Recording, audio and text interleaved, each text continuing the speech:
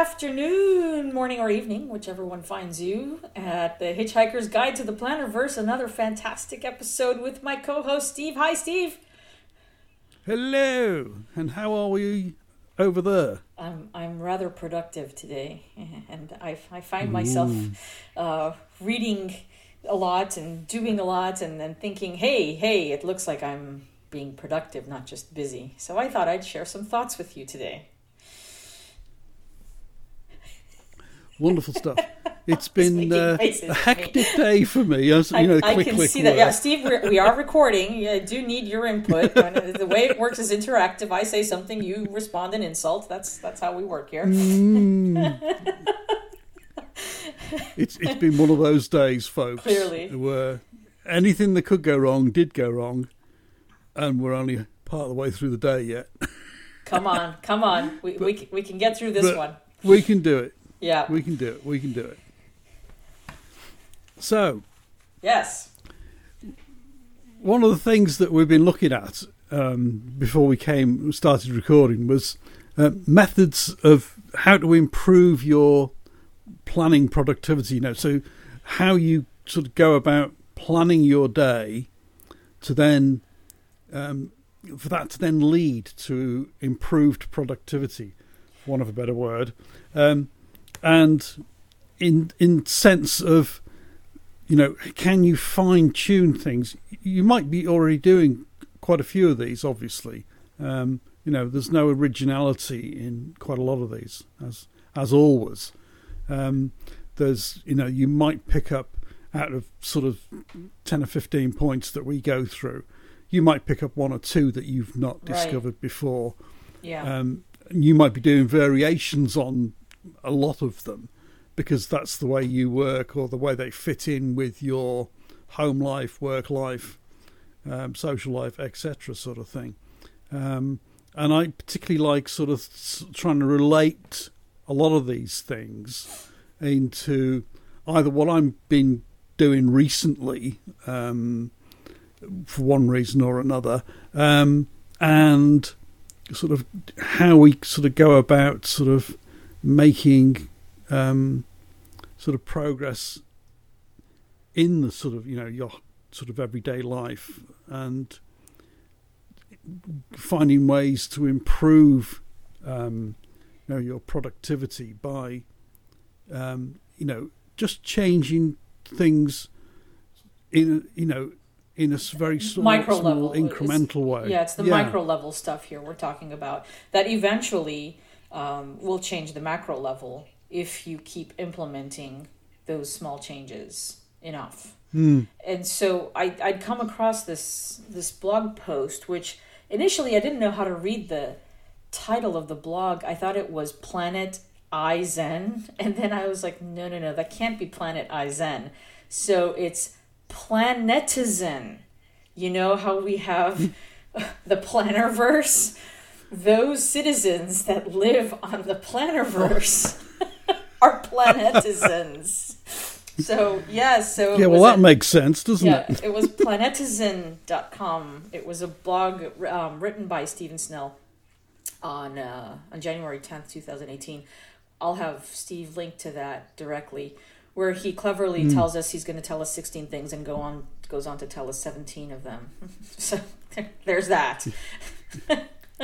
That was a trick to see if you read all the way down to the bottom. Yes. At the end, he should say 17. If you've read this far, please call me so I can get you the $5 prize.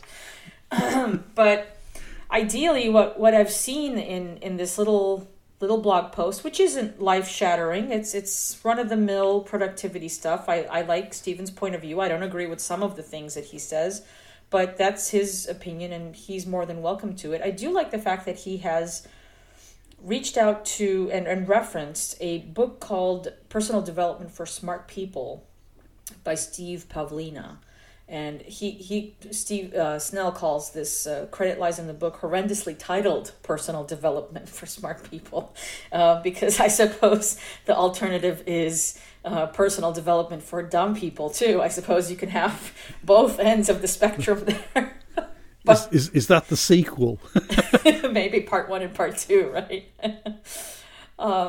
So he references this book, but here's what caught my eye. This is the stuff that kind of, I see it and I go, ooh, wait, there's something there. He talks about how Pavlina, right? So Snell is referencing Pavlina, and Pavlina calls habits memorized solutions. That is, these are tasks that have been pushed into your subconsciousness. And so your conscious brain has figured out how to do something so it saves energy by allocating it to your subconscious. That's just remarkable to me. That in and of itself is, the entire podcast can be, and probably will be, dedicated to that statement alone. And so he goes on to say that really forming a habit is your brain's approach to time management. With routine tasks relegated to your subconscious, your conscious brain can focus on higher level tasks. Thus, habits equal efficiency. And then he says, in parentheses, and I wish people wouldn't parenthesize these things, because if you're going to put it in parentheses, that means it's not important. If it's important, take it out of the damn parentheses. That's my opinion. And there it is. The thing that he thinks is not or least important in this, it says, but don't forget, there are bad habits. You can be efficient in your bad habits. Aim to remove the worst ones, which may quite simply require implementing good ones. I agree with that. You can never remove bad habits. The only thing you can do is replace them with other habits. And so that's what we're going to focus on today. Steve and I are going to piece together 3 or 4 of the points that he talked about and how we feel that they might be applicable to what we're trying to get completed in the Plannerverse. Because one of the biggest issues I keep seeing in myself as well, I'm not separate, I'm not immune to the effects of life as they come at me with all that entails. I keep seeing the lack of planning, or the inability to understand or to wrap one's brain around what is this thing that we're calling planning. It's not just writing tasks down on a sheet of paper and saying, okay, well, I've got my tasks. That's called writing your to-do list, right? That's not planning. And it's not just writing the appointments where you've got to be, when you've got to be, with whom you've got to meet. That's just called setting up a calendar. So that just gets you to the location, doesn't it? Right. So we're actually going to start piecing together the actual planningness of it all, right? And in another episode, I think we are going to, in fact, tackle strategic planning and operational planning and tactical planning. And I know I've got the expert here to help us parse all that out. But for right now, we're going to just reference of planning as planning, just basic planning. And one of the points in his 16-17 points that Snell mentions, is talking about or planning, identifying peak times.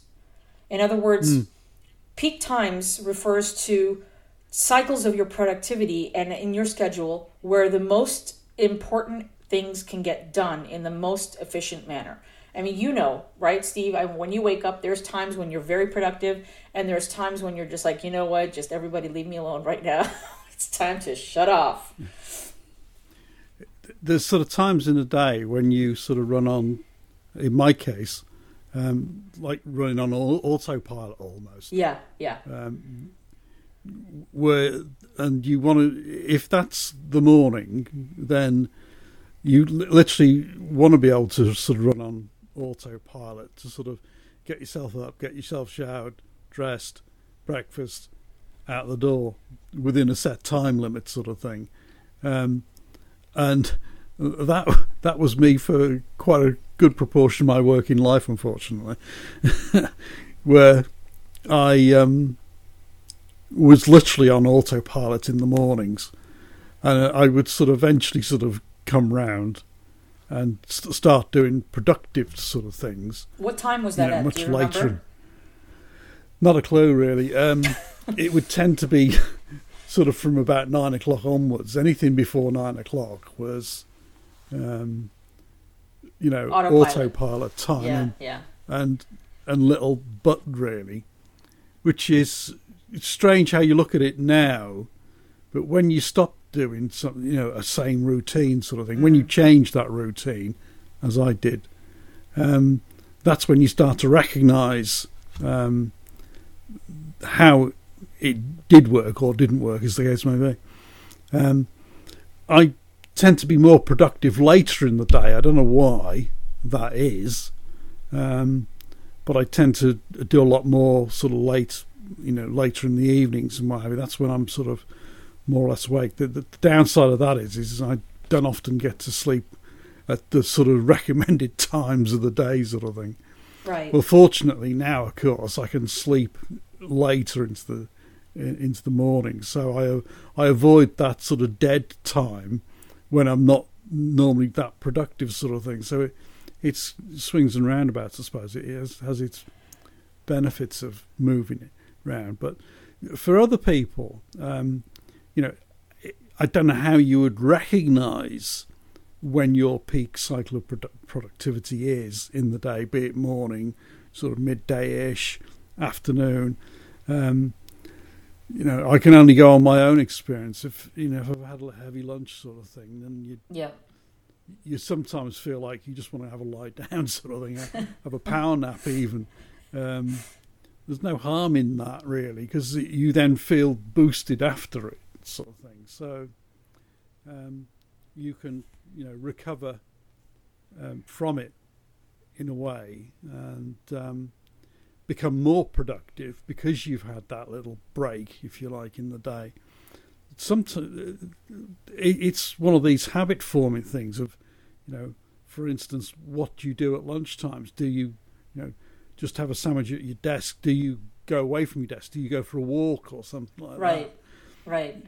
Changing those habits can have a big impact on how well you perform later in the day sort of thing, whereas you tend to sort of get past your sort of peak productivity way too early in the day if you've not had that solid break in the middle of the day sort of thing. Well, and I think Snell's right in talking about peak productivity, but I wish he had tied some of his points together. So we're going to help him along, because to me it seems like some of these points should have actually been written as a tied in point.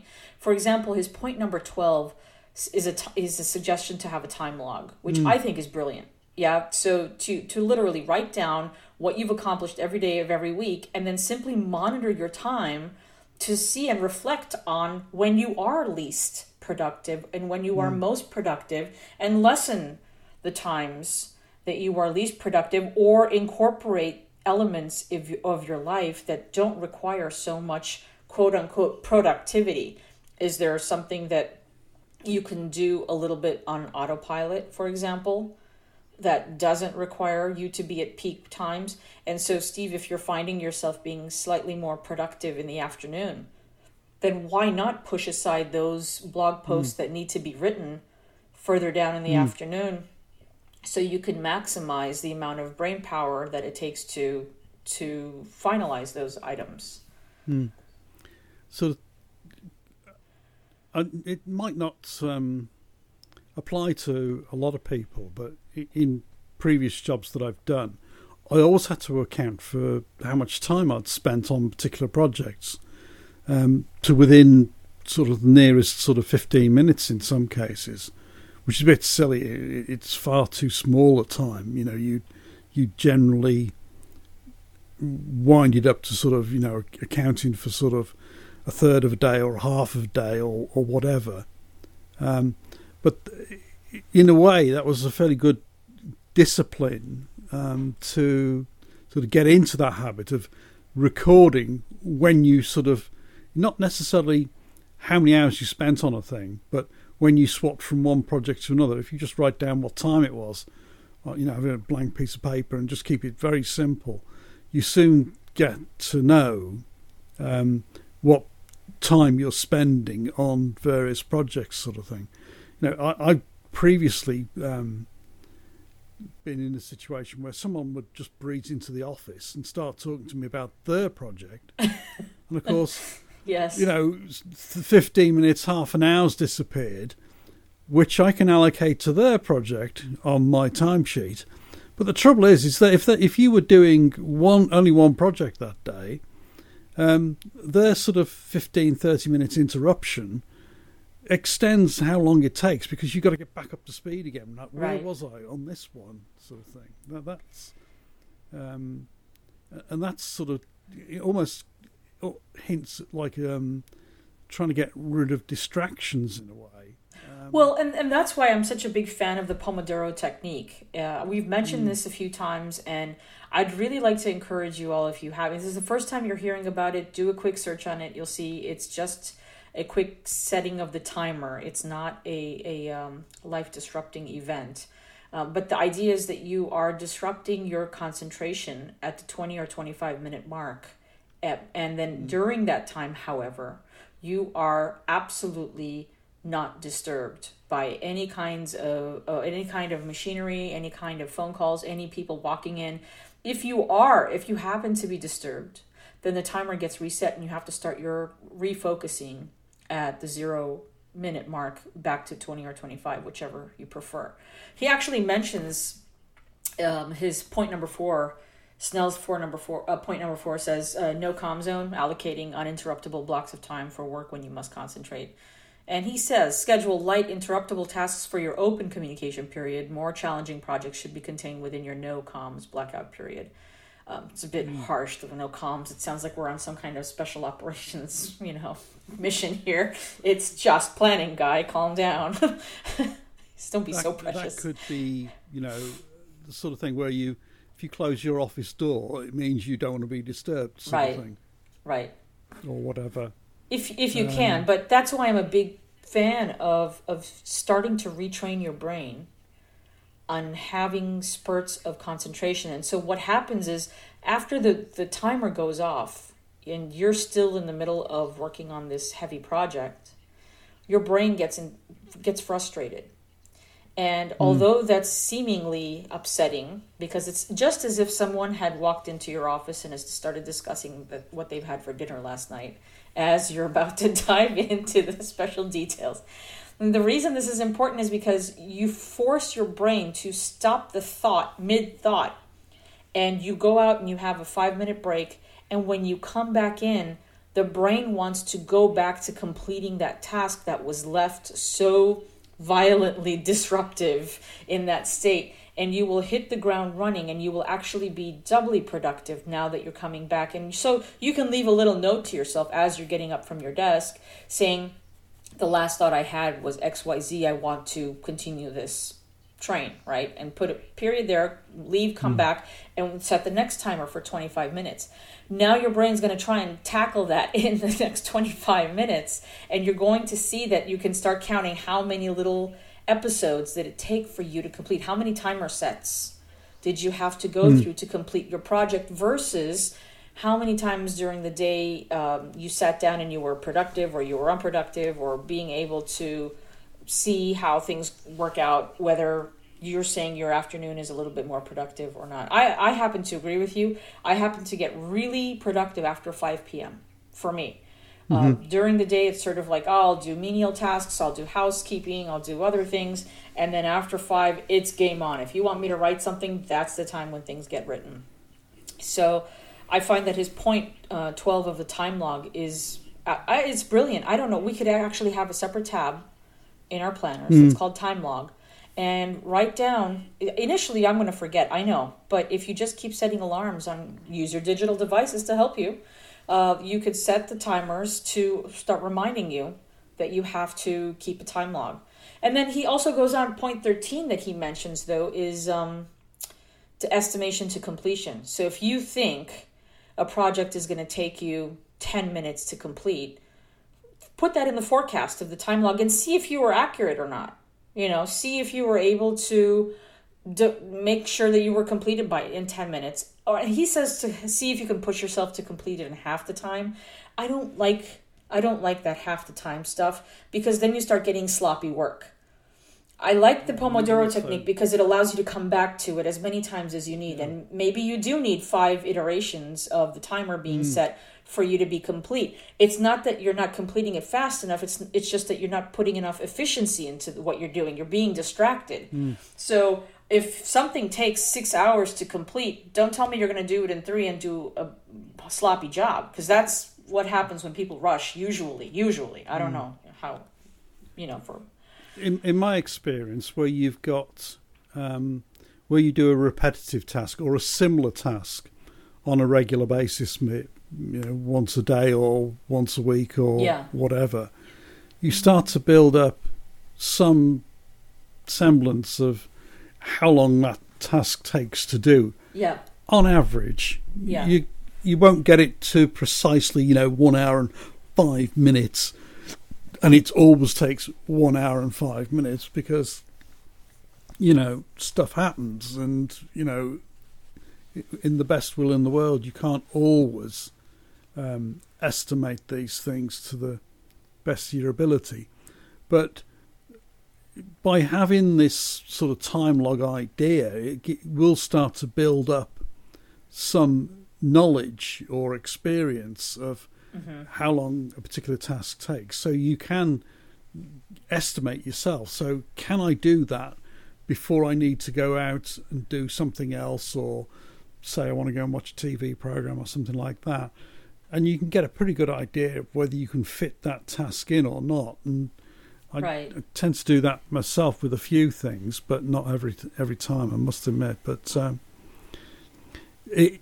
it's a good practice to get into. And the time log could be done quite simply by just dividing the day up into, say, half-hour slots or something like that. Right.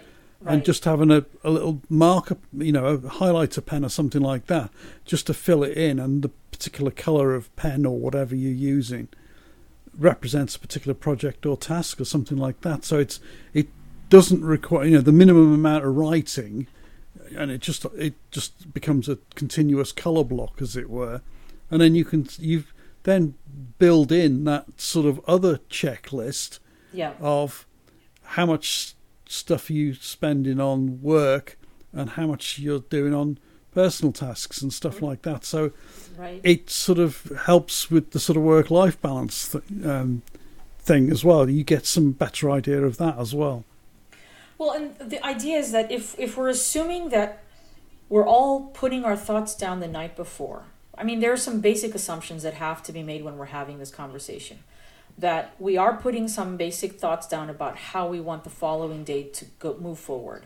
And that when we wake up, we are in fact checking our planners to see what's there to do. And because we've already put stuff down the night before, we've already gotten ourselves to a point where we know what our morning routine looks like.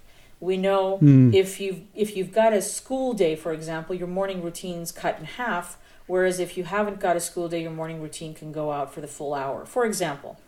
And then the way that I like the system of the time log that you said, because now it actually starts holding us accountable to the things that we say we're going to do.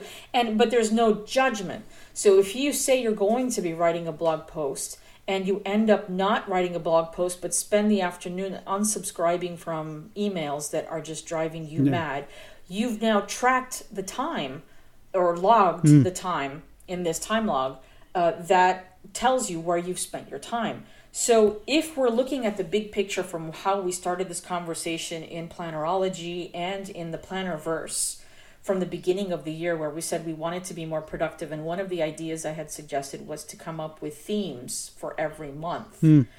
Wouldn't it be lovely if next to your time log or on your planning pages that sit blank and you wonder what am I going to put here, to put a weekly goal, put a daily goal, put a monthly goal, and see if you can wrap those goals around the time log and draw conclusions from them at the end of the day, at the end of the week, at the end of the month, and say, look, I have spent more time than I should have doing X, Y, and Z, whilst I could have been spending time doing A, B, and C for reaching this specific goal.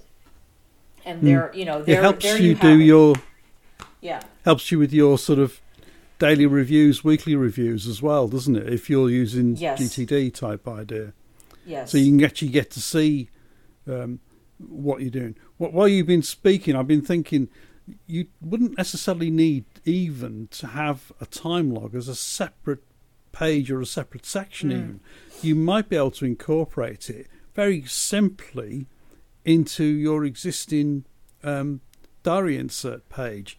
Because if you already got your day split up into, say, 4 or 5 chunks or however many that you normally divide a day up into, those divisions could easily be used to record the different sort of type of tasks or whatever it is you're sort of doing with the actual detail. So it could be the categories, for example, that I use to color code my day. Yes, exactly. To begin with. Yeah.